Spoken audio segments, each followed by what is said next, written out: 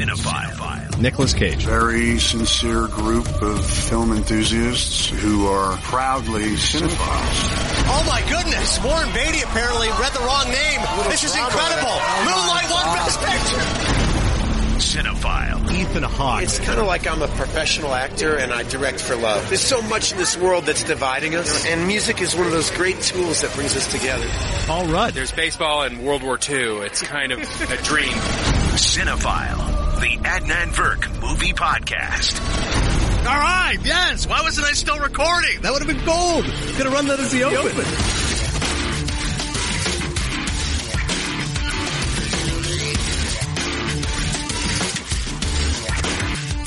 As always, a thrill to have you here on Cinephile. Check out the podcast, the Instagram app, iTunes. You know all about them. Please do give us some love on iTunes, where I rank my movies out of 4 Maple Leafs, but you can rank us out of 5 stars. Leave a comment as well. Rate and review. That's how we get this thing done. Call this actor's duet sentimental and simplistic at your own peril. Green Book may well move you, possibly to tears, as the thought of real social change and kindness at a time when we need it badly. That is from Joshua Rothkopf of Time Out. A very good explanation of the film Green Book, which I'll be reviewing. It's one of my favorite movies of the year, so there goes your spoiler alert. But I think it's a very polarizing movie.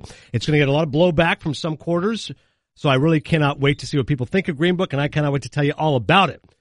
The screeners have been unbelievable. Seriously, of all the great things Ben Lyons has done for me, getting me into the BFCA may be number one. Broadcast Film Critics Association, I got screeners coming galore. So today we are going to be reviewing Green Book, The Frontrunner, Widows, Vice, Ralph Breaks the Internet, Bohemian Rhapsody, and Ballad of Buster Scruggs. 7 films. We'll try to do so as expeditiously as possible. When Dan starts to nod off, it looks like he's losing interest. I promise I'll move on. I can already tell you, Scruggs and Ralph will be quick. I think we want to dive into Vice. Although part of me says maybe I shouldn't go too much into Vice because it hasn't opened yet. It'll be opening Christmas Day. But honestly, this is how we do things here. Who knows when the next podcast could be. Rather than wait to review Vice on the next podcast, Dan's going to be taking vacation. I'm going to be on the road, college football. Let's just go ahead and give people an early review, right? That's how we do things around here. Before we get into the matters of the day, quick Golden Globes recap. Real miss for First Man, which is unfortunate. Me and Dan both love the film. Passmore, have you seen it yet or no? First Man? I have not seen it I've yet. not seen it. Okay, so Dan and I really love it. I think in end of the years it'd be one of the best movies of the year.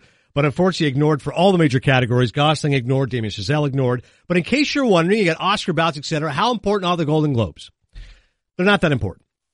Only 65% of the time has a Best Picture Academy Award also been nominated for a Golden Globe Best Picture. 65% of the time. So when A Star is Born is going to win Best Drama and Green Book is going to win Best Comedy or Musical, do not all of a sudden say to yourselves, those movies are going to win. Because Roma was not nominated for Best Picture by the Globes, and yet every Critics' Choice Award has got that very high on the list. Never before has a black and white and a subtitle film won Best Picture. But you ask people who have seen this movie, they adore it, and Passmore said to me earlier he thinks Spike's going to win Best Director. I don't think so. I hope so. But Alfonso Cuarón, I think, is going to win for Roma. I was talking to my Golden buddies, and I go, it is a slam dunk. He already won an Oscar for Gravity. Although I'd love to see Spike get nominated like a Lifetime Achievement Award, but they're saying Cuarón's going to win for Roma. So, don't worry too much about the Globes. Although, if you're really excited about the Oscars, yeah, A Star is Born, Green Book, they are definitely going to be major contenders. But The Favorite just got nominated for a ton. So I'm a part of the BFCA, Broadcast Film Critics Association. So I had to submit my ballot and go through all these nominees. I don't know if I'm going to be able to make the trip out there. January 13th, it's in L.A. I asked Lyons, I said, should I, I'm paying my money here. Should I fly there, go on the red carpet, get some interviews? Lyons goes, if you get red carpet access, I would recommend doing it because you'll get the people you like, i.e. Ethan Hawke will be there promoting First Reformed. You'll get the smaller, you're not going to get, not that he's a small actor, you know what I'm saying, smaller films. So maybe I'll go out there. Here's the nominees, just real quick. The Favorite, which I reviewed last time, 14 nominations. Good God. Best Picture, Best Actress. Best Actress in a Comedy, Best Supporting Actress for Emma Stone, Rachel Weisz, and so on and so forth. Black Panther, 12 nominations. Could that win Best Picture? Well, what really hurts is that you've got to have at least one actor nominated. Oh, lo and behold, Michael B. Jordan is up for Supporting Actor. So if he can squeeze into the Oscar race, get nominated, you have a better chance. What do the critics think versus the Globes? Again, the Globes are more populist. I'm not hating, I'm just telling you, they're going to go with the big, fluffy movie. Dan and I, critics, First Man, 10 nominations. Star is Born, Vice, 9 nominations. Roma, 8 nominations. Green Book, 7. So it's different when you go with the critics versus what the Globes say. And, of course, the award I was most upset about, Ethan Hawke was snubbed by the Globes. He is up for Best Actor, the Critics' Choice, and he's on a run right now. He won the New York Film Critics Award Best Actor. He just won the L.A. Film Critics Best Actor. as my friends at Gold Derby said, if he can get on a run and win all these Critics Awards, and then, of course, what's the biggest precursor to who wins the acting? It's the Screen Actors Guild Awards, the SAGs. So if Hawk wins the SAG over Bradley Cooper, then all of a sudden we got a real race on our hands. Speaking of races, one can always shoot one in the foot, and I adore Paul Schrader. Everybody knows this podcast and knows how much I love him. He won Best Original Screenplay from the New York Film Critics. He's nominated for the Critics' Choice, was snubbed by the Globes. The heck with the Globes. But he's making too many comments. Paul, stop talking. You're going to kill yourself. You're 72 years old. You've been nominated twice for an Academy Award. Taxi Driver in 76, Raging Bull in 1980. People love this film that have seen it, with the exception of Dan Stanzik. He will give his review later in the podcast. But, Rick, what are the comments Schrader has made specifically? Okay, I'll read this here. Okay, here's what he said. He's going to stop talking. Here's the first comment he made. I was sent a script yesterday. A very, very, very good script which screamed Kevin Spacey for the lead. I told the producer I'd direct it if they would make it with Kevin. The producer responded that was not possible. I believe there are crimes in life, but no crimes in art. Spacey should be punished for any crimes his actual person created, but not for art. All art is a crime. Punishing him as an artist only diminishes art. Put Celine in jail, put Pound in jail, punish Wilde and Bruce if you must, but do not censor their art. So immediately I'm like, I don't necessarily argue with him, but I'm like, you can't make these. Listen, Kevin Spacey, saying that name aloud, poison. He then said this. Somebody asked him about being of the 70s films with Marty and Coppola and Spielberg and Lucas, and why is it different? There are people who talk about American cinema of the 70s as some halcyon period. It was to a degree, but not because there are any more talented filmmakers. Well, okay so far. There's probably, in fact, more talented filmmakers today than there was in the 70s. Well, that's fine. What there was in the 70s was better audiences. Oh, no. A lot of what was happening was the world had people in consternation. Women's rights, gay rights, sexual liberation, drug liberation, anti-war. All of these things were rolling on top of each other, and people were turning to the arts, specifically movies, for what we should do about this. Bob and Carol and Ted and Alice about wife swapping, coming homes about Vietnam veterans, an unmarried woman, female liberation. So almost one a week films are coming out to address these things that were on people's minds. When people take movies seriously, it's very easy to make a serious movie. When they don't take it seriously, it's very, very hard. We now have audiences that don't take movies seriously, so it's hard to make a movie serious for them. It's not that versus filmmakers are letting you down. It's the audiences letting you down. Paul, stop! Stop talking! They're going to give you an Oscar for First Reformed. You keep insulting people. Granted, the audience isn't voting for the Oscars, but people in the Academy are going to go, wow, who's this arrogant SOB? He's not winning an Academy Award. Passmore, he's not entirely wrong, though, is he? No, he's not. Most audiences now, like in this climate today, we're not going to films to be challenged. We're going to films to be solely entertained. Right. So something like A Star is Born, which is getting rave reviews, and rightfully so because it is a fantastic film, is the high up because it really doesn't challenge us deep. It's just an entertaining film that has a lot of emotion riding behind it, where something like First Reform is really attacking social issues, spiritual issues, which I haven't seen yet, but from reading and reviews and whatnot. So yeah, like he's not wrong. But to quote the Big Lebowski, to quote the dude, you're not wrong. You're just an a-hole. I thought you were going to say, that's just like your opinion, man. Dan, if you were his PR camp, if you were Ethan Hawke, would you call Paul Schrader and go, hey, man, this is a small movie. We're trying to get people to see this film. Well, that's the hard part. You want him out there so people see the film. You want him to be promoting it. But you got to tell him to shut up. You can't be saying this. Even if he's 100% right with everything he's saying, you just can't say it. It sucks.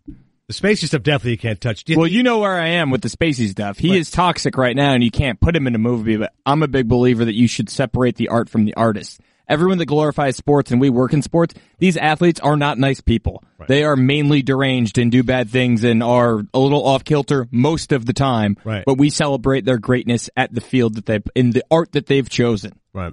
And it's odd because now the Oscars are choosing to draw this line in the sand, but past history would indicate they also would make that distinction. Roman Polanski won Best Director for The Pianist ahead of Scorsese for Gangs of New York. Woody Allen has won multiple Academy Awards. Now all of a sudden it's like, hey, you know what? Things have changed specifically with the Me Too movement, and, and they have changed for the better, and rightfully so. Right. So that whole narrative kind of has shifted. All right, so we'll see what happens with regards to Paul Schrader and his quest to win an Academy Award, which I would obviously be thrilled with. And again, Critics' Choice Awards, maybe I'll be there on the red carpet. We'll find out. January 13th is when it takes place. You can follow on Twitter and Instagram, and I'll be watching the Globes as well. But again, if you're one of those people who bets on the Oscars, do not think the Globes. I'll give you more numbers. The best actor of the Golden Globe 75% of the time wins the Academy Award. Now, there's two categories, comedy and musical and drama. So even if Bradley Cooper doesn't win Best Actor, the more telling consequence is the Screen Actors Guild Award. So yeah, Passport's called it. So Rami Malek, this is a big hit. Bohemian Rhapsody, the Globes love these big, splashy movies. He might win Best Actor at the Globes. That does not necessarily mean he's going to win Best Actor at the Oscars. And Robert Redford, listen, I love Redford, but that was just a token nomination. Best Actor in a musical or a comedy. It's a heist movie. It's neither a musical or a comedy. What the hell? We'll get Bob Redford out there. He'll show up. He'll shake hands. Lin-Manuel Miranda, Mary Poppins Returns. I'll have a review of that film coming up on the next podcast. Let's do some reviews, though. Green Book is a movie starring a couple of our favorites, Viggo Mortensen and Mahershala Ali. And it won the Audience Award at the Toronto International Film Festival, which, speaking of good signs, movies in the past that have won that, King's Speech won the Audience Award, American Beauty won the Audience Award. It really kicks off the Oscar season. You know, Cannes is way back in May. Generally, the TIFF, which takes place in September, if you win an Audience Award, there you go. All right, we got some mojo. So once Green Book won, I was like, oh, man, Oscar race is on. So I knew it gotten good reviews, but I think it's going to be a very polarizing film. Here's the story in case you're unclear. Viggo Mortensen plays a guy named Tony Lip. Heavy Italian-American caricature, tough guy, works in a club, bit of a bouncer, needs a little bit of money because the club's shutting down, gets an offer to drive Mahershala Ali's character, who is a world-renowned concert pianist. The job is drive for 2 months and drive this guy through the Deep South. And as Mahershala's character says to Viggo, I asked around about you. I know that you're not just a driver. You can handle yourself. I'm a black guy. It's 1962. I could use some help, etc. Viggo thinks about it, but doesn't like when the concert pianist says to him, one of the jobs you have to shine my shoes. He goes, I'm not shining anybody's shoes. I'm not doing that stuff. You want me to drive? You want me to take care of some stuff with you? Some tough guys. That's one thing, but I'm not going to do it. So he leaves, but then afterwards, Dawn Shirley, played by Mahershala, calls his wife. Small role, but I really like Linda Cardellini in the movie. She's always been really good.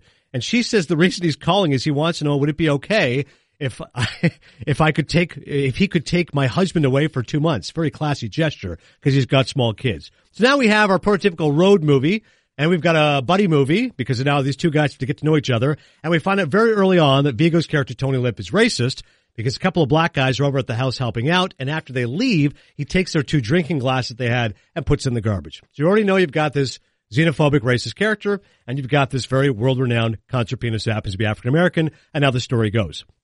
So it is formulaic. I think it is predictable, but thankfully it is not nearly as mawkish as I thought it might be. I knew it was going to be sentimental, but I was fearful of that, but I think it actually handles the subject matter really beautifully. And listen, it's playing notes that have been played before, but if you want to go old school, every story has always been told. It's how you tell the story. And I think it's a beautifully told story. And I give full credit to Peter Farrelly of the Farrelly Brothers fame. This is a guy who did Dumb and Dumber, and There's Something About Mary, now working without his brother Bobby, who unfortunately is dealing with a tragedy. His 20-year-old son passed away a few years ago, so Bobby stepped away from filmmaking. So Peter directed this. He co-wrote it. It's primarily a film that's taking place in a car, and then they have adventures. They go play concerts, and they learn about each other, and I don't want to give away too much of the story, but there's some surprises along the way. It's a lot funnier than I would have thought. Viggo's got a half a dozen laugh-out-loud lines, and his character's the one that has to change. He's the big lout, especially when you see Eastern Promises. He's so good as a gangster, and he's tough and lean. Here he's fat, he's drinking, he doesn't care, he's got the big accent, very typical New Yorker. And Mahershala's character is very rigid and controlled and proper and has excellent diction, and he's very smart and articulate. But his character is lonely as well. One of the best scenes of the movie, Hirsch gets upset and he says, listen, because Viggo's character is pointing out, listen, even though I'm lower class, and I'm white, I'm more in close with your people than you are. I know who, I know who these artists of the day are. I know who Sam Cooke is. You don't know any of that stuff. You're this elitist concert pianist. I'm part of the working class. You know what I mean? And as Mahershala's character says, listen, I'm not black enough because of what you're describing. I'm not white enough because of the color of my skin. And I'm not man enough. So who am I? So what I thought of when I watched this movie was The Shawshank Redemption. The Shawshank Redemption was a huge bomb at the time, right in box office. Ended up getting nominated by the Oscars, 7 awards. Ended up nominated for Best Picture. Didn't win, of course, the atrocity that is Forrest Gump. But years later, discovered on cable and on DVD, and people adore that movie. Shawshank Redemption. If you ask the average person, most who are of our age say it's a top 10 movie of their lifetime. People love that movie. And why do they love that movie so much? It's not just that it's a black character, it's a white character. It's not just that it's a beautifully told story. It's not that it's sentimental without being mawkish. It's about what? Male friendship.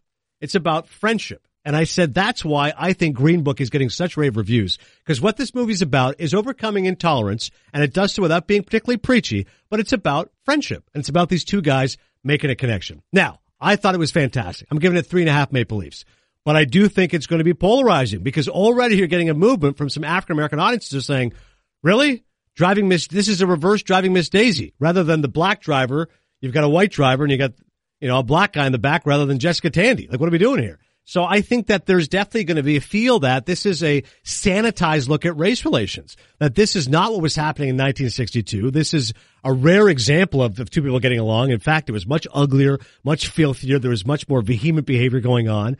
And you should reward a film that's more true to its time. In that case, then BlacKkKlansman will be helped, because that's a very vicious movie, and it very much shows what's happening through Spike Lee's lens. So I'm curious to see what happens with Green Book, but honestly, you can't make judgments of what other people are going to think. I watched the movie. I thought it was terrific. I can't wait to watch it again. I wanted to watch it with my mom. I thought it was a really sweet, well-told movie. So you mentioned how there's some laugh-out-loud moments with Viggo Mortensen. It's also directed by Peter Farrelly, as you mentioned. If you had to pick one, is it more of a comedy or more of a drama? I'm going to say it's more of a comedy. It definitely has some sweet moments that are dramatic, but, I think, and honestly, it's a comedy, because there's a lot of humor. It's not slapstick, obviously, like the Farrellys are known for, but I actually think it's more comedic, and that's why the Globes actually give them the credit. It's nominated for Best Comedy or Musical, which I think is correct, and A Star is Born under drama, which is a dramatic film. So that's Green Book. I'm giving it 3.5 Maple Leafs. I encourage people to check it out. Hopefully we'll try to get Mahershala Ali on the podcast at some point. Let's fly through some more. The Front Runner, I'll make this one quick. Hugh Jackman is an actor I think has a lot of charisma. He's awfully likable. He's a real song and dance man, very magnetic personality. Playing Gary Hart in this movie, I'm amazed that Gary Hart even had a chance to run for president. His character is so dour and so drab, and as Mark Simon said, his haircut makes him look like Dudley Moore. I mean, you take an actor who has such vitality and he's just robbed of it. He just becomes this guy who's a real stick in the mud. And the story's about when his affair was publicly disclosed, and Jason Reitman, who's a very good director, Up in the Air in the past, one of his major films, he wanted to make this film because he said this is when the world changed. This is when a person's personal life became public. In the past, and one of the characters says this, J.K. Simmons, always reliably good. He has a small supporting role. He says, in the past, we know what Jack was doing, John F. Kennedy. We knew what other guys were doing, Martin Luther King, etc. He goes, but the audience didn't care. And now all of a sudden it shifted. And Reitman makes the case, I don't know if it's Zach or not, Dan can point to it, that this is when a person's private life started to become a part of the presidential campaign. And this American senator who had a good chance of getting the nomination for the Democratic seat ended up being derailed by this. And Jackman has this constant refrain of it's nobody's business. He's not really denying it when the media tries to attack him on it. Who's this woman? Why was she seen with you? What's your relationship with your wife? He seems to think the old school will work. It's none of your business. Let's move on. Let's talk policies. But of course the world changed. So I think the movie is fairly paint by numbers. I'm going to give it 2 Maple Leafs. Like I said, Jackman's a character who's so charismatic. He's robbed of that. The story kind of gives you that, which is he's having an affair, but then doesn't surprise or challenge you. In terms of political thrillers, I'd much recommend The Ides of March, the George Clooney, Ryan Gosling film. I think Dan should see it just because of his political bent, but I think you'll agree with me that it isn't a story that particularly needed to be told. Who is clamoring for a Gary Hart movie? Not many people. I did read the book, which is weird. There's a picture of him on a boat with the girl, right? That's So it's almost like you're wasting Hugh Jackman's talent, is what I'm hearing. But for when it started, I always pointed to Clinton in 98, and my demarcation 92? line. 98 with Lewinsky. Oh, Lewinsky, okay, yeah. My line of demarcation was always Michael Jordan was fawned after by the media.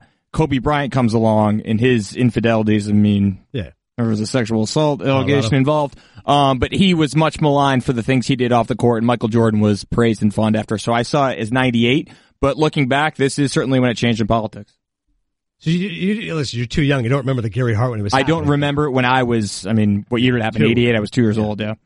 But Mark Stanzik, your dad's a politician. Would he know well the Gary Hart story? Oh, yeah. He'd be like, man, they took that guy down. Yeah. Your dad a Gary Hart fan? Probably. My dad, he'll tell you all the guys that were going to be president and then weren't. He was like Elliot Spitzer. He's going to be the next president. No, that fell apart. Interesting. We'll get Mark on maybe sometime as a guest cameo. Give his thoughts. He's going to watch The Front Runner over the holidays. He'll come on with a guest review in January. Moving on. I'll make this other one quick. Ballad of Buster Scruggs. Say this for the Coen brothers. And my brother Zishan is listening. He's going to start clapping and applauding, and Dan Stanzik will start applauding. I think they're brilliant, but when they whiff badly. Like when these guys miss, I'm telling you, Intolerable Cruelty, they make some bad movies. Hail Caesar. These guys are geniuses. Barton Fink and Fargo and so many movies that are so good. No Country for Old Men, obviously. I love Miller's Crossing. I love Barton Fink. But when they're bad, it's like, God, what are you guys doing? Which I remember Roger Ebert once said that he loves Danny DeVito. Ebert did. And he said Death to Smoochie, which was his worst movie of the year. He goes, it takes really talented people to make terrible movies because they have such grand ambitions. So when they succeed, they have the courage to make these leaps of faith. But when they fail, they're just so erratically off. It's not just you missed slightly. Like, no, you missed badly. It's awful. And that's what this movie is. It's 6 stories told separately in an anthology, currently available on Netflix, so readily available for people who want to check it out. And it's 6 stories which are not connected. The first story is funny. Tim Blake Nelson is in it, who's a Coen regular. The 5th story, I think, is good. It's poignant. But the rest of it I thought was a real mess. I know Lem is going to be upset because he loves Tom Waits. But I thought it was a real waste of talent. And these guys, they love the Wild Wild West. They love stories from there. And a couple of stories are quirky, but honestly, it felt like a waste of my time. And it felt like if any of these stories were actually good, then they should have just made that story into a movie rather than 6 disparate stories. This is also an issue I find with anthologies. Like, I like short stories, but the problem is whenever you read a book of short stories, like 10 of them, naturally 3 are good, 3 are okay, and then 4 are a waste of my time. So like, I never understand. If I'm reading a book, I'm just going to enjoy the book. Short stories, I go, that worked, that didn't work. But I guess that's part of the appeal of it. But in this case, I really didn't care for it. Either of you watched Ballad of Buster Scruggs? Yeah, I actually just watched it yesterday before coming into work, and I kind of disagree with you on like the overall atrocity that you're putting it out to be. I'm giving it 1.5 Maple Leafs. I give it 2.5. Wow. Just because it is a big tonal shift from story to story, but each one does convey their own Coen brothers whimsy that does exist throughout all their films. Even in the darker stuff like No Country for Old Men and Blunt Simple, there's dark comedy elements within those films. And they're heavy on the dark. And that's what you have in a couple of the stories. Then you have like the opening Ballad of Buster Scruggs that is just pure, it's pure comedy. Right. It's pure straight up comedy with the touch of violence. Well, not really a touch, but. No, when he shoots the guy, that's probably the funniest moment of the entire thing. Yeah. The incident with Clancy Brown is brilliant in my opinion. Yeah. But yeah, but it's hard because you get set in something and you kind of like it and then they pull you away because it's over.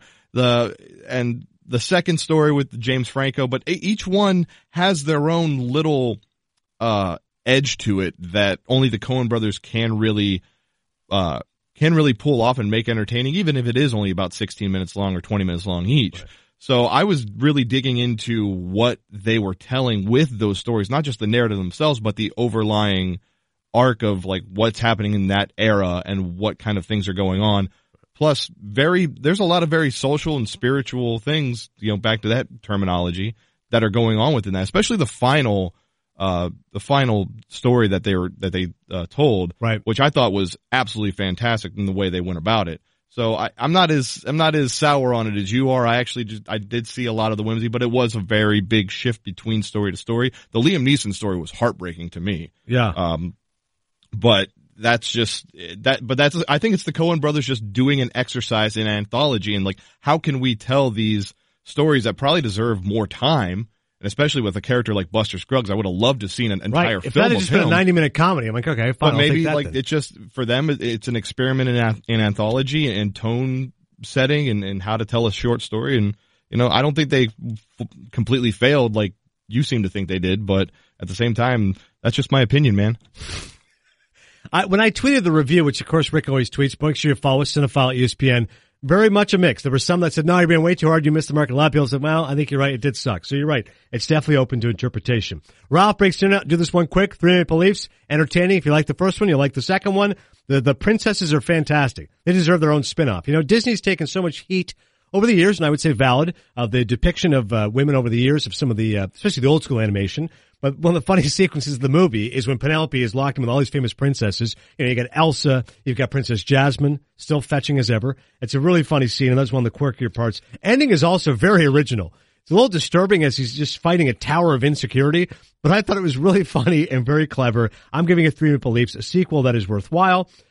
Speaking of animation, surprise Paddington 2 was snubbed by the Globe. It's one of my better kids movies of the years. Thankfully, Ralph Breaks the Internet, I think will get nominated for an Academy Award for animated film. Doing great box office as always. So if you like the original, you'll enjoy the sequel as well. Lots of jokes for millennials, lots of jokes about pop-up blockers and what the Internet superhighway is. The story is that Ralph and Penelope are locked inside the Internet.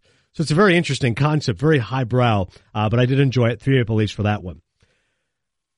Bohemian Rhapsody. Rami Malek. That was fantastic. Preens, struts all over the place. I don't know a ton about Freddie Mercury.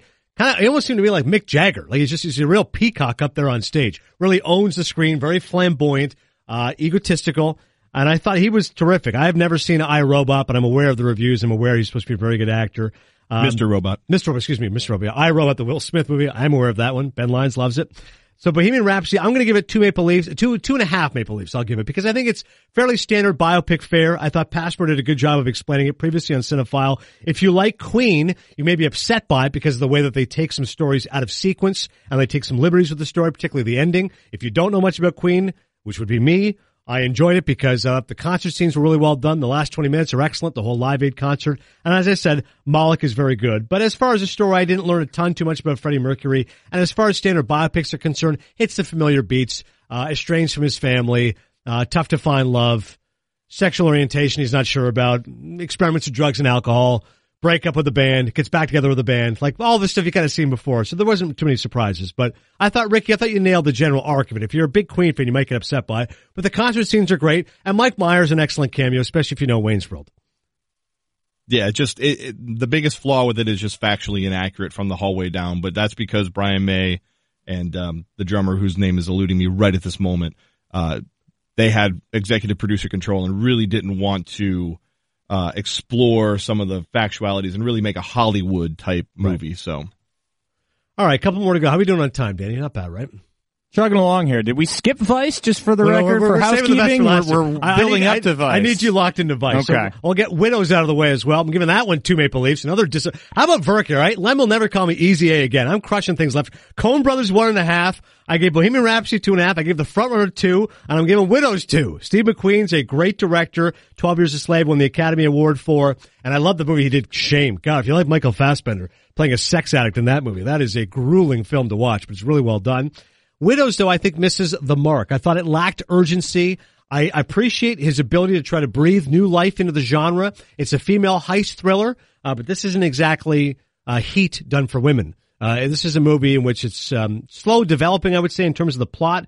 I thought the premise was good. As I said, I appreciate his initiative, but I thought it took too long to get to where it needed to go. I didn't think the heist was particularly memorable. I thought the ending was predictable, and that climax to me was not satisfying. So I think Viola Davis is always formidable, and she gives a strong performance. There was a little bit of clamor. Why did she get snubbed by the Globes? But honestly, I wasn't that concerned about it because I didn't think it was a very good movie. And I was happy Rosamund Pike got recognized for A Private War, which I previously reviewed on Cinephile, and Keith Law is a big fan of as well.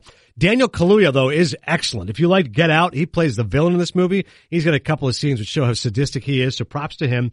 Big cast as well. Duvall shows up. Drops an N-bomb, starts saying the F word, screaming at Colin Farrell, who plays his kid in the movie. I really thought Duvall came out of nowhere, as much as I love his work. Didn't care for that subplot with he and Colin Farrell. Didn't think it tied together. But some good camera work, particularly from McQueen. You would expect that, being a director of his ilk. And as I said, a good lead performance from Viola Davis, but not a crime film that I think is particularly notable. And, of course, that's a genre that I have a lot of fondness for. So I'm giving Widows 2 Maple Leafs. Lastly, we got Vice. The one everyone's waiting for. Opening in theaters Christmas Day. So pumped up to see it. Did great with the Critics' Choice Awards. Adam McKay is up for screenplay. He's up for director. Christian Bale's up for best actor. I'm telling you, in any other year, might be Christian Bale walking away with the best actor award. He is phenomenal in this film.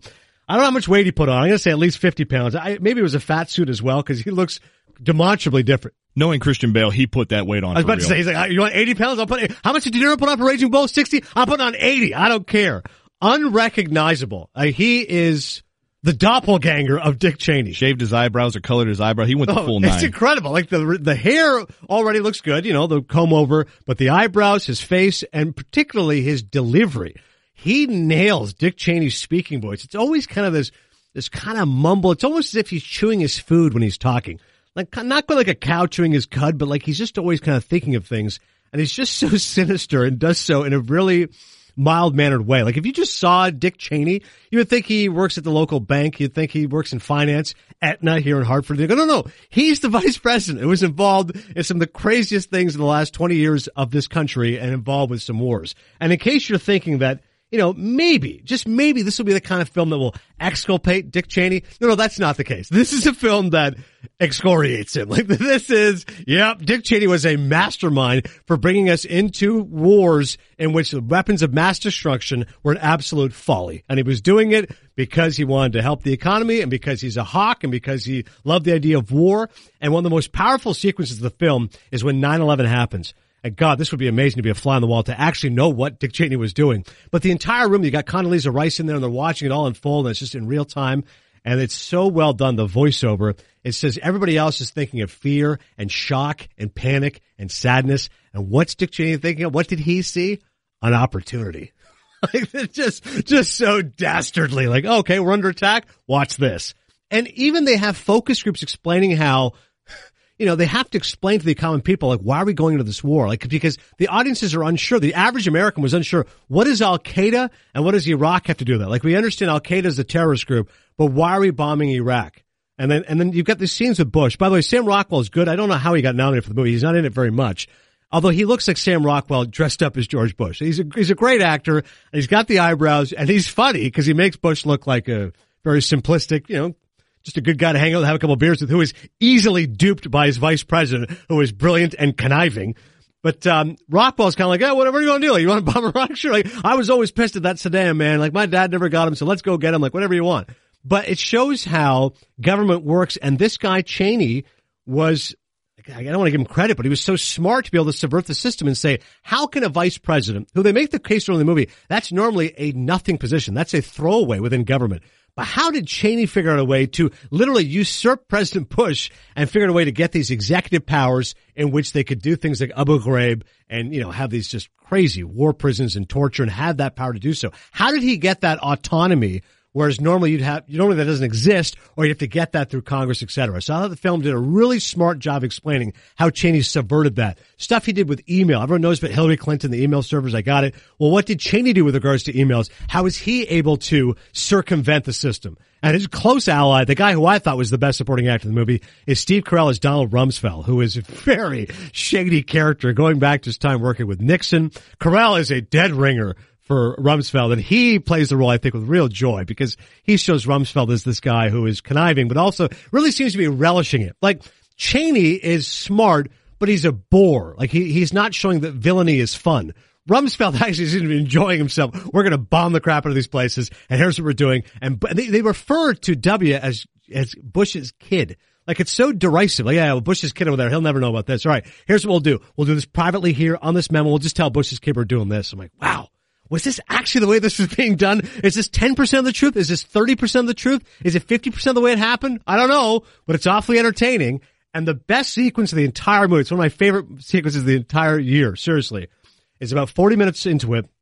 And there is some good detailing into his personal life, which I did not know. Had a couple DUIs when he was young, grew up in Wyoming, loves his fly fishing, hunting, okay. But when he found out his daughter was gay, big turning point, because it's like, wow, you're a Republican. And when he meets with Bush, he says to him, listen, I would love to do this position, but I know you have to run against gay marriage, particularly in the South and the Midwest. But my daughter, and Bush says it so callously. He's like, yeah, Rove told me she likes girls. He's like, yeah, so, I can't be a part of that. He's like, yeah, it's fine. Like, whatever. Like, you just won't go to those rallies. Like, I'll go there and say my stuff. You go ahead, you do your thing. I'll do mine. We'll be all good. It's all right. I'm like, wow. But the sequence, I don't want to give it away, but it's about 40 minutes in. Dan's going to see it soon. It's really, really clever. Adam McKay, for those who don't know, he did Anchorman, did The Big Short, which really was his leap towards comedy to drama. Although I still think this is a comedy. I mean, there's dramatic elements, but it's a comedy. It's very funny. It's very smart. But what he does with the audience about 40 minutes in, after Cheney finds out one of his daughters is gay, is so brilliant and so original. It was one of my favorite moments of the year. Vice, I should give it 4, but yeah, sure, what the hell. I was going to give it 3.5. What the hell? Let's give it 4 Maple Leafs. So I haven't said anything negative about it, so why don't I just go ahead and give it 4 Maple Leafs? Adam McKay also did Succession on HBO and Step Brothers. Did you mention Step Brothers? I did not mention. They also did By the way, I haven't seen it yet. Very excited to see it. Love a clever title, and this one's excellent. Yeah. Succession you're talking about? Vice. Oh, Vice. Yeah. It's a great title. So Vice, go ahead. I'm giving it 4 Maple Leafs because, you know what? I was kind of a Scrooge with some of these other movies. So go ahead. 4 Maple Leafs for Vice. I think it's one of the best pictures of the year. Whenever we do our best pictures of the year, I will have it in my top 10. It is being justly rewarded by all the Critics' Choice Awards and by the Golden Globes. So even if you're not interested in politics, even if you're a Canadian and don't know a ton about U.S. politics, you'll still find it highly enjoyable. You may be slightly offended if you're a Republican. I should say it's very slanted in one direction. But as far as what Cheney did, what he was capable of, certainly a subject of scorn and derision, and this film will certainly add to that type of fuel. So to recap, Vice, I'm giving 4 Maple Leafs. Green Book, I'm giving 3.5 Maple Leafs. The Frontrunner gets 2. Widows gets 2. Bohemian Rhapsody gets 2.5. And Ballad of Buster Scruggs gets 1.5 Maple Leafs. Now it's time for our special guest. Robinhood is an investing app that lets you buy and sell stocks, ETFs, options, and cryptos, all commission-free. They strive to make financial services work for everyone, not just the wealthy. Non-intimidating way for stock market newcomers to invest for the first time with true confidence. Simple and intuitive, clear design with data presented in an easy-to-digest way. Honestly, this is the best way to do it. I'm telling you, Robinhood, the cost, no commission fees. Other brokerage charges up to $10 for every trade, but Robinhood doesn't charge commission fees. Trade stocks and keep all of your profits. Plus, it's easy to understand charts and market data. Place a trade in just 4 taps on your smartphone. Robinhood web platform also lets you view stock collections and analyst ratings of buy, hold, sell for every stock, and you can learn how to invest as you build your portfolio. I love this feature. You discover new stocks and track favorite companies with a personalized news feed. So Robinhood is giving listeners a free stock like Apple, Ford, or Sprint to help build your portfolio. Sign up at cinephile.robinhood.com. That's cinephile.robinhood.com.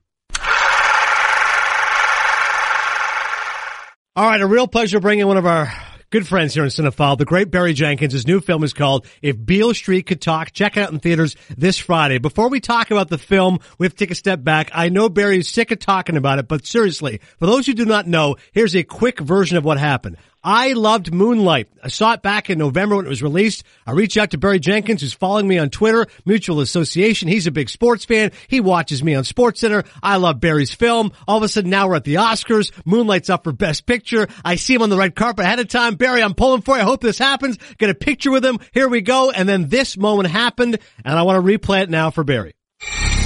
Cinephile. The Academy Award for Best Picture. Come on. La La Land. We lost, by the way, but, you know.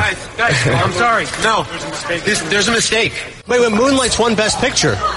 Moonlight won Best Picture. Whoa, we have a little... Oh, my goodness. This is incredible. Moonlight won Best Picture. A little drama here at the Academy Awards. Wow. This is like Steve Harvey. Remember that? This is not a joke. I'm afraid they read the wrong thing. This is not a joke. Moonlight has won Best Picture. We said earlier tonight, Ben, we were going to see a shocker. This is the shocker. Moonlight won Best Picture. Seriously, Barry, forever, this is my Al Michaels call. Do you believe in miracles? Okay? I'm working for the Academy. This is Facebook Live, Oscars All Access. I'm going nuts for my buddy Barry Jenkins in the craziest moment of all time. Can you believe it? Oh man, you know, it's funny. I heard that a couple of days afterwards, and I was like, man, Adnan just lost it. I mean, pretty wild, man.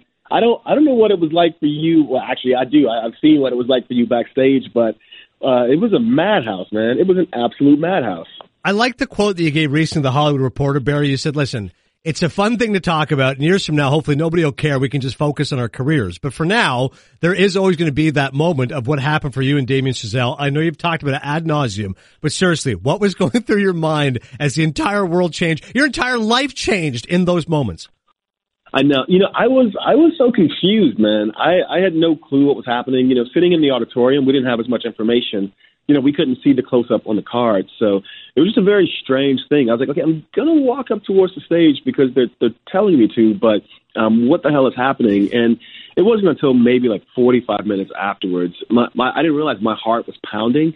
I literally had to sit down, and I was like, I'm either going to go to like the hospital or I'm going to take a nap because this is intense.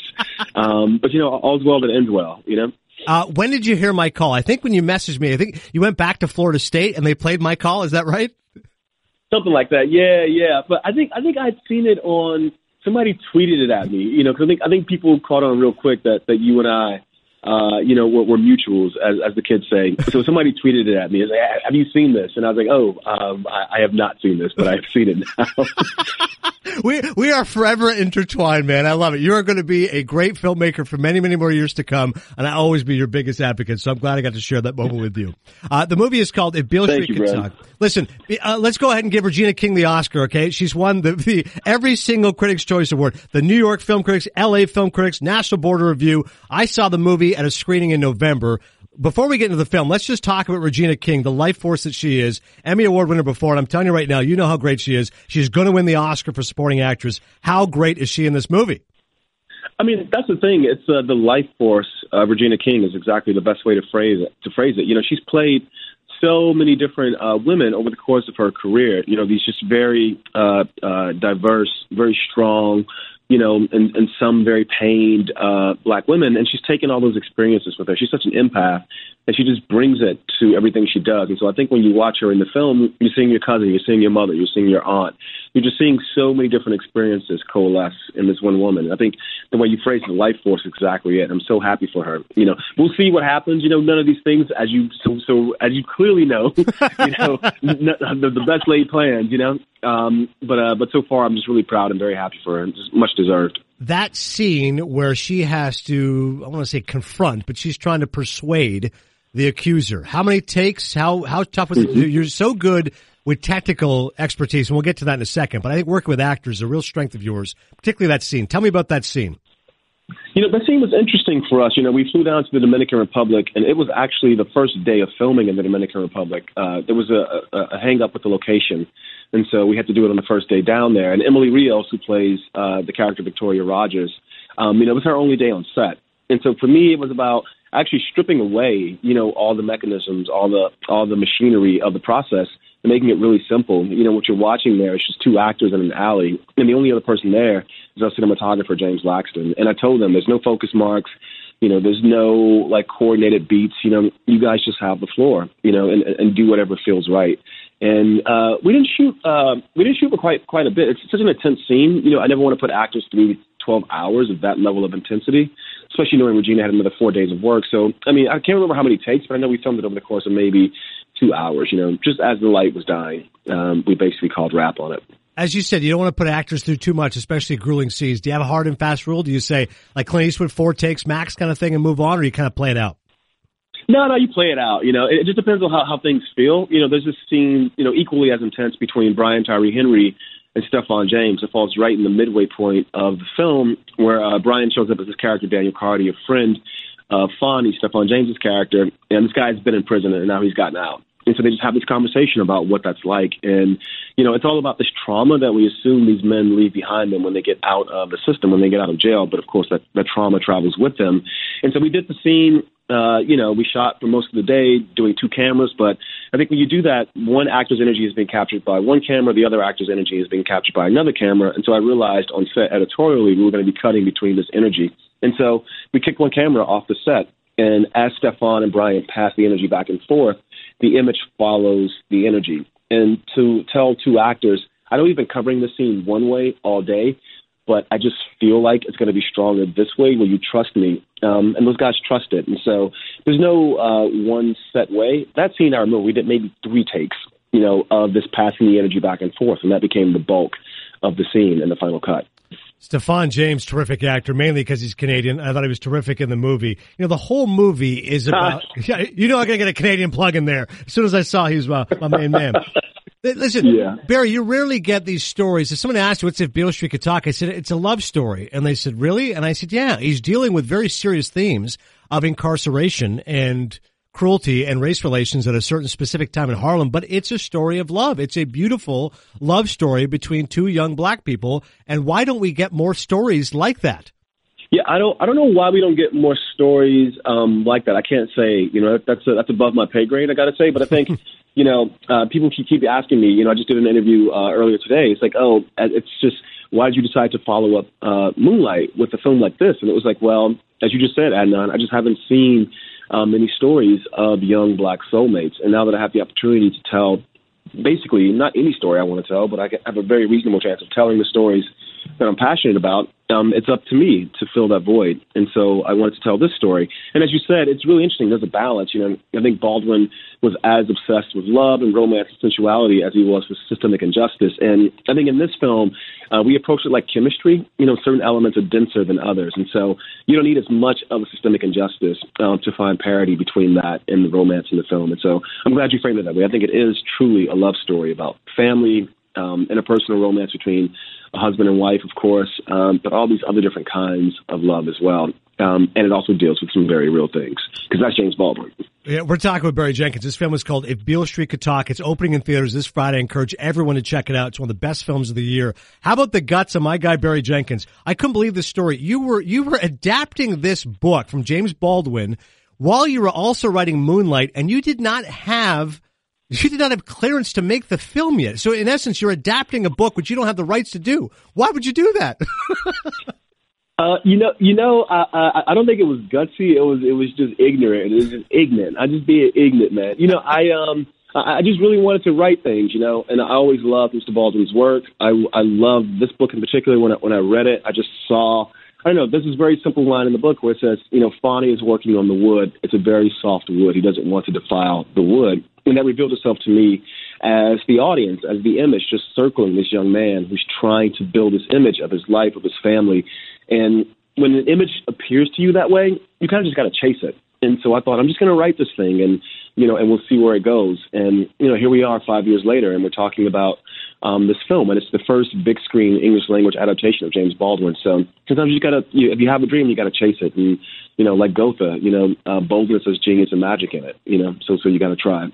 Well, right now you got the magic touch, and I hope it continues. LA Film Critics last night, best cinematography, best score. Let's talk about the technical expertise. You already have a gift here, Barry, for making movies, which it has a real, like I said, you're portraying love, and you're doing this in a very melodic kind of manner. Can you give me some window into how you can make a film feel very mellifluous and feel very poetic? What's the secret to how you're able to achieve that vision?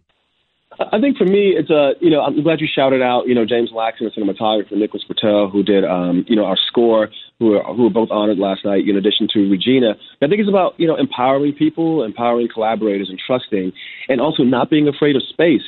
I think when you read James Baldwin, there is a mellifluous quality. There's an almost ethereal quality to it. His language is very evocative, and I think the way that hits is through this space. And so I'm always telling the actors, you don't have to rush. There is a rhythm to what we're doing, and that rhythm can happen, at this many BPMs, or it can happen at very few BPMs, and it's all to the good. And so I think what we try to do is just really get inside the consciousness of our main characters, and then try to relay that to the audience in a way that not necessarily is poetic, but I think that has a vibe. For me, it's all about the vibe, man. If Beale Street Could Talk is opening in theaters this Friday, we're talking with Barry Jenkins. He's also a massive sports fan. The last time we had you on Cinephile, we talked about the fact you play football. I know you recently tweeted that article, which is very cool. Said, "Hey, don't get fooled by the." It's so embarrassing, man. don't get fooled by the glasses and the nerdy look. Barry Jenkins was a tough guy running back, which I hope people realize your sports pedigree. World Cup, nobody was tweeting more than you. I feel like you took a break from whatever you're doing just to watch 3 soccer matches a day. And of course, I know how much you love college football. Even the other day, you were doing a junket. I'm following your Twitter. You're tweeting about like Oklahoma, like the Big 12 championship game. How big a sports fan are you? How are you able to balance that with the world of filmmaking?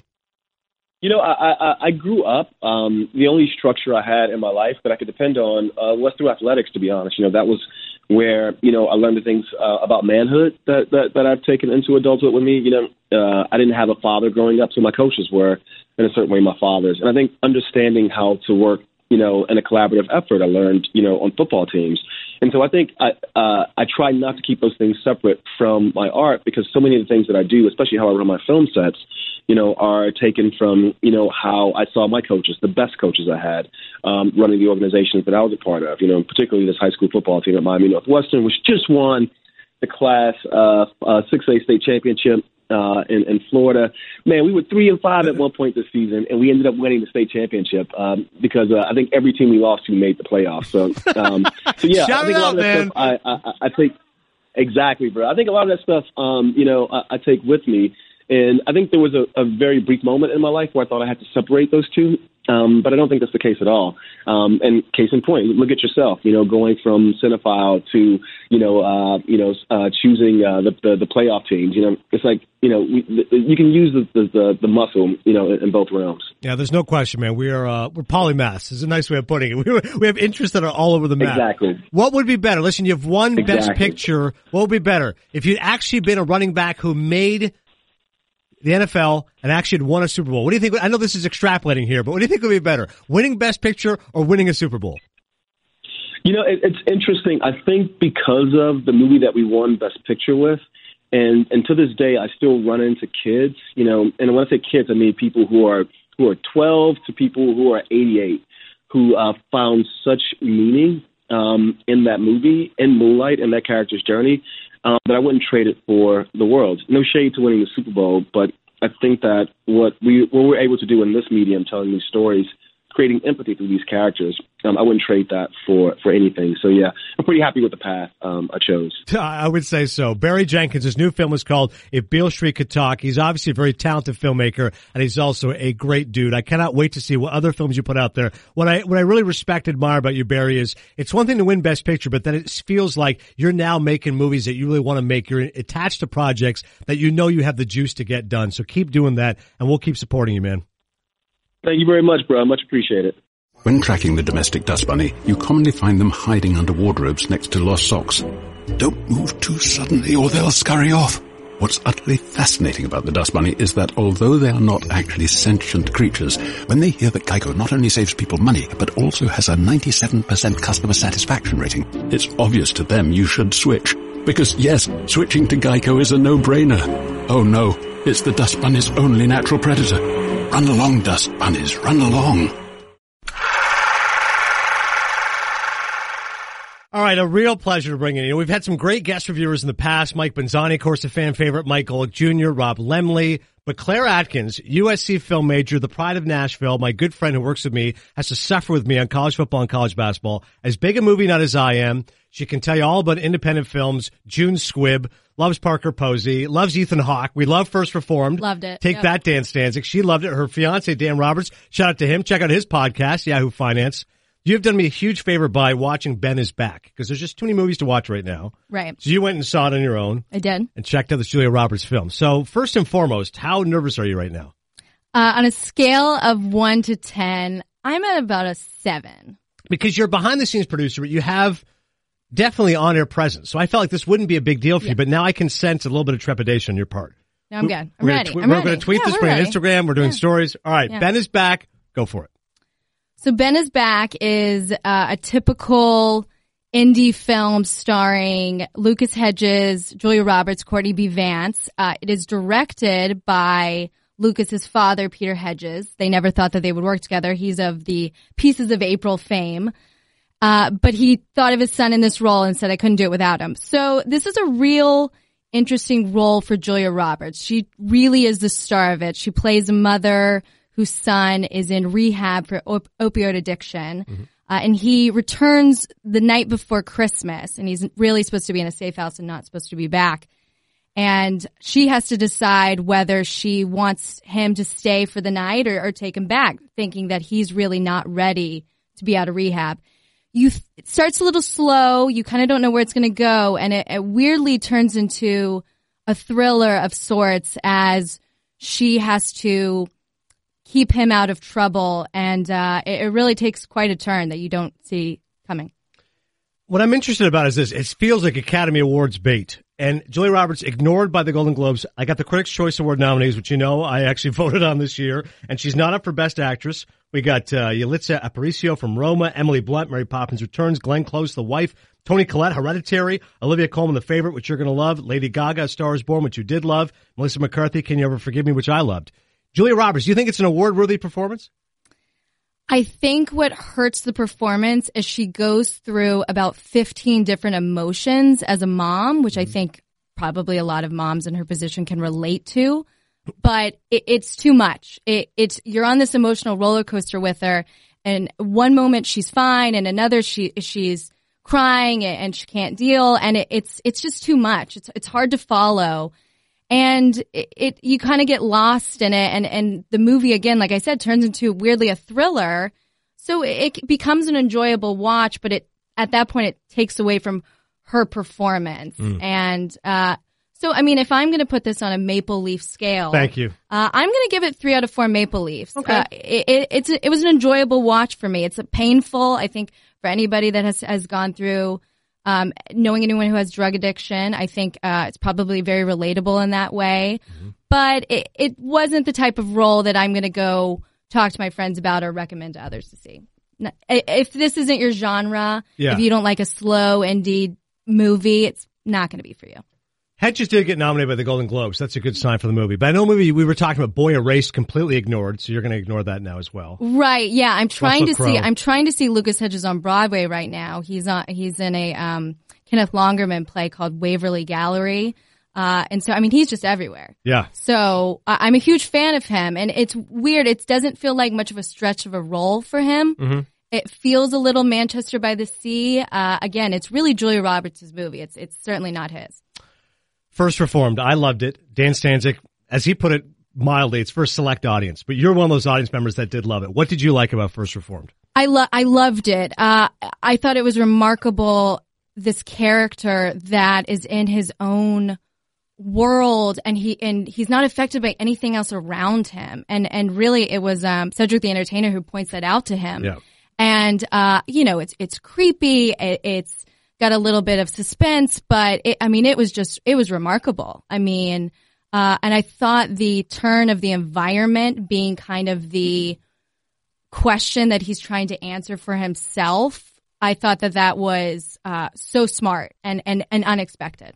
Crisis of Conscience. Ethan Hawke, one of your favorite actors, one of your fiancée Dan's favorite actors. The reason I like Dan more than anything, I think the first time he messaged me, he said one of my favorite movies of all time, Paul Giamatti, American Splendor. Absolutely. Yeah. I mean, if it's got Giamatti in it or any Ethan Hawke, I mean, we're watching it. He's still trying to convince me to watch John Adams. I embarrassingly haven't seen it. That's not an embarrassing one. That's a long biopic. Yeah. If you're not into U.S. history, you're like, okay, that's fine. Dan Stanzik is asking for an impromptu top 3 Julia Roberts movie. Claire Atkins is a true cinephile, right, putting on the spot a top 3 impromptu Julia Roberts movie. This isn't like Claire's a Julia Roberts fan, but of course she knows her movies, so go ahead. Wow. Number 1 for me is going to be Pretty Woman. Sure. No-brainer. I mean, just a no-brainer of really, true Julia Roberts style. Number 2, I'm going to surprise you. I'm going to say Stepmother. Oh, wow. God, that's a surprise. Yeah, I again, you can see where my genres lie. I really enjoyed her in that role. I thought it was unexpected for her, and I thought she did a really great job with it. And 3, I'm going to go with Runaway Bride. It is a true guilty pleasure of a movie, and maybe it's the Richard Gere and Sure. And me, and Joan Cusack. But, I mean, those are, Listen, that's Julia. Those are fine selections, but I thought you were going to go August Osage County. Like, as a true indie lover, I thought for sure. It was, I mean. Just better stage play, I'm sure. Yeah. Oh, wonderful on the stage. Hated the movie. Last thought. I'm so jealous. You're going to see Bryan Cranston in Network. When does this happen? Yes, next week. I'm very excited. Yeah. I've thought about it. I'm like, should I see the movie again before I see the play? And I want to see what Bryan Cranston does with the role. He won the Olivier for it, so I think it's going to be really special. Which is nice to see an American actor win a British award, because you always Right. feel like the British actors are winning Oscars. Right. You rocked, Claire. You're helping us out in 2 major ways. 1, we desperately need a female presence. Yeah. And 2, we're helping us out much with the youth of America. You're a young woman here, not even in your 30s yet. Think about how accomplished you are. Right. I mean, I would say I'm 29 going on 58. Working with me, Galloway, Jesse. Sure. And then, throw in my love of everything, BBC masterpiece, sign me up for BritBox. That's really what, I'm spending my Friday nights doing. An early prediction, Claire hasn't seen it yet, but the favorite will be your favorite movie of the year. It'll be your favorite movie of the century. Oh, yeah. I mean, it's got my name written all over it. I can't wait. Give your Instagram and Twitter handle. At Claire _E_Atkins, ATKINS. And Twitter is probably the best place to find me, at Claire _Atkins, ATKINS. You'll also find me tagged in many Adnan Virk movie tweets. So you go, who the heck is that? You will now know. Because you haven't been responding. Because I guess Ethan Hawke won the LA Film Critics Best Actor. Yeah. Immediately I tag you, I tag Dan. Passmore retweets from the Cinephile account, but. Right. I always love a good Cinephile retweet. I appreciate it. Good to see you. Thank you. Robinhood is an investing app that lets you buy and sell stocks, ETFs, options, and cryptos, all commission-free. They strive to make financial services work for everyone, not just the wealthy. Non-intimidating way for stock market newcomers to invest for the first time with true confidence. Simple and intuitive, clear design with data presented in an easy-to-digest way.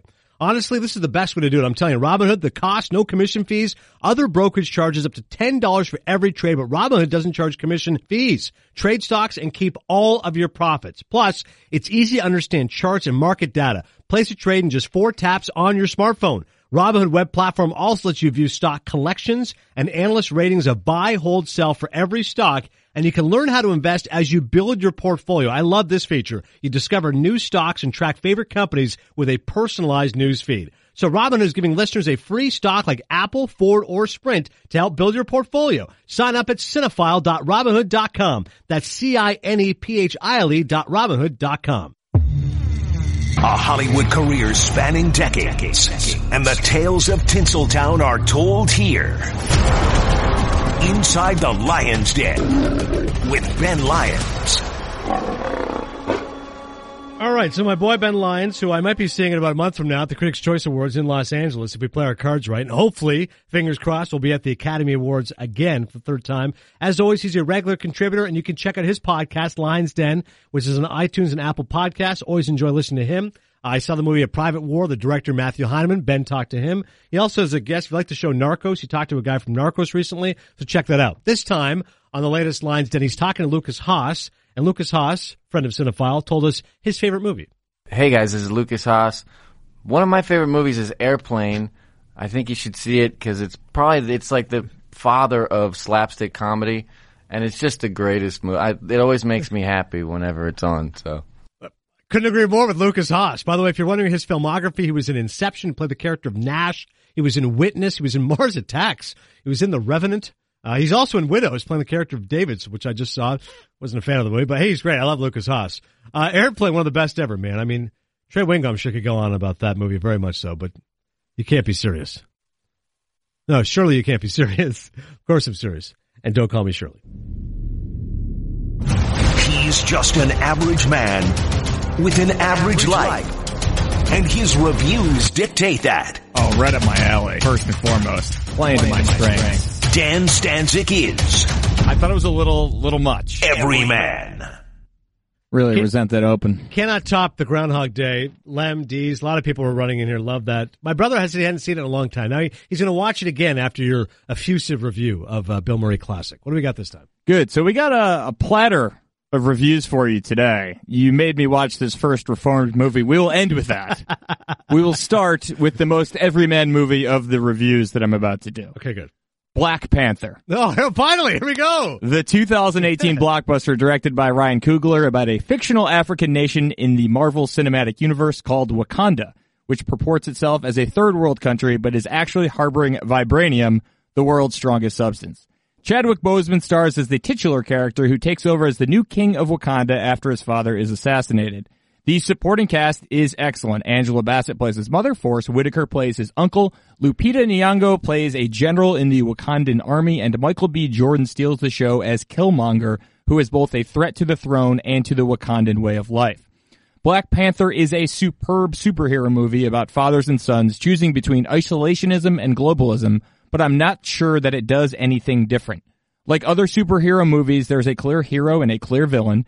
There is advanced technology bordering on the supernatural that helps arm the hero. There are car chases in other countries, and there are foreign governments and undercover agents in pursuit of said weapons. Deadpool and Logan put different spins on the genre. Black Panther relies on the tried and true formula and executes it at a high level.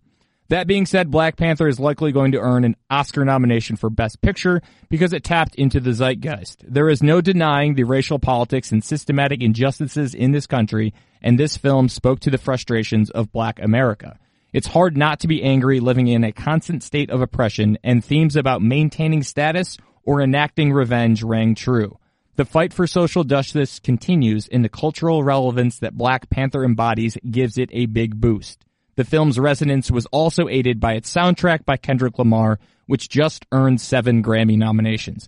If I was just grading it on the movie, I would give it 3 stars out of 4, but because of the cultural relevance, I will give it 3.5.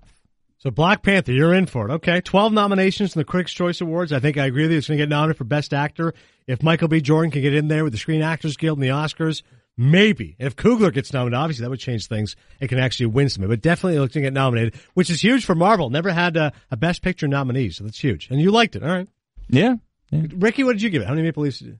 I think it was on the 3 to 3.5. It was very, like, it hit that zeitgeist moment perfectly with culture and pop culture, kind of mixed everything in. I wasn't as high on the acting as some people were, Michael B. Jordan's acting, but for Chadwick Boseman, I thought it came off. But I love the female cast. When I got out, I said I want to see a whole Marvel movie with just them. I thought they were all fantastic. I always love Angela Bassett. She's always worth the price of admission. I'm with you on that. Go ahead. Round 2 here. Here we go. We've enjoyed quite a run on documentaries in 2018. RBG, Won't You Be My Neighbor, Free Solo, and Minding the Gap have connected with a larger sect of society than documentaries usually do. So too has Three Identical Strangers, which traffics in the hard to believe. Nice. A man showed up to a community college in 1980 and was instantly recognized by a host of co-eds, except they were calling him by a different name. Turns out that a twin brother who he never knew existed had attended the same school the year before. The two quickly met and had their faces printed all over the newspapers. The crazy story got even crazier when they discovered that they weren't twins. They were triplets. A third brother emerged and the triplets became ubiquitous. There wasn't a talk show, newspaper, or magazine that they weren't on.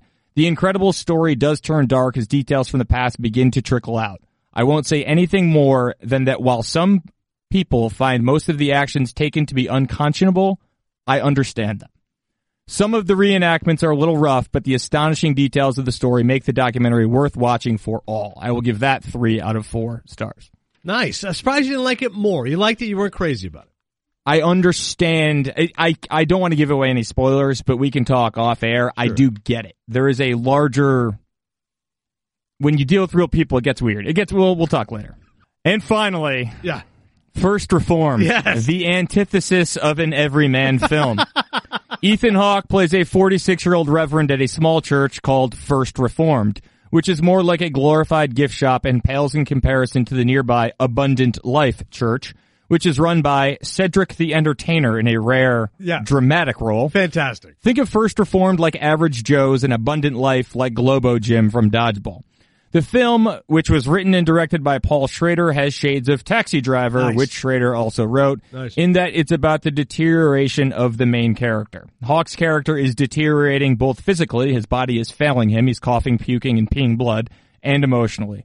The mental decline starts after a pregnant parishioner, played by Amanda Seyfried, asks him to talk to her doomsayer environmental activist husband. Hawke's condition worsens and his drinking intensifies as he prepares for First Reformed's 250th reconsecration.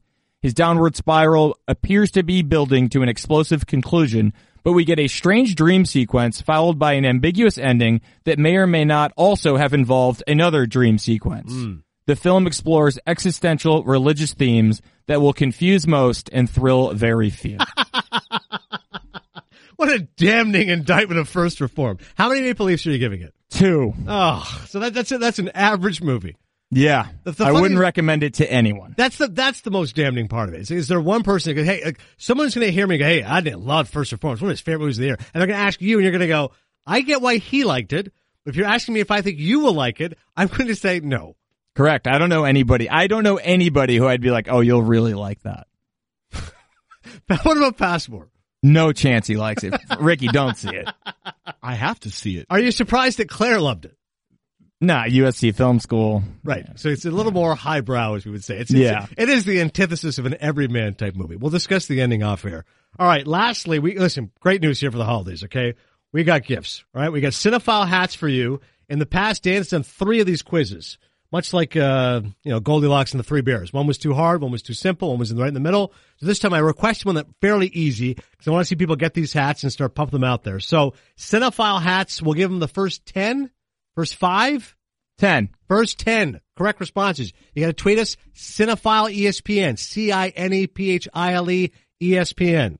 Dan Donald, the quiz, what do we got? Okay, it's a 5-question quiz, and for many of you that don't know, I watch Jeopardy mostly every night. Yeah, 7 to 7:30, get ready for bed, wake up super early. It's your favorite show of all time?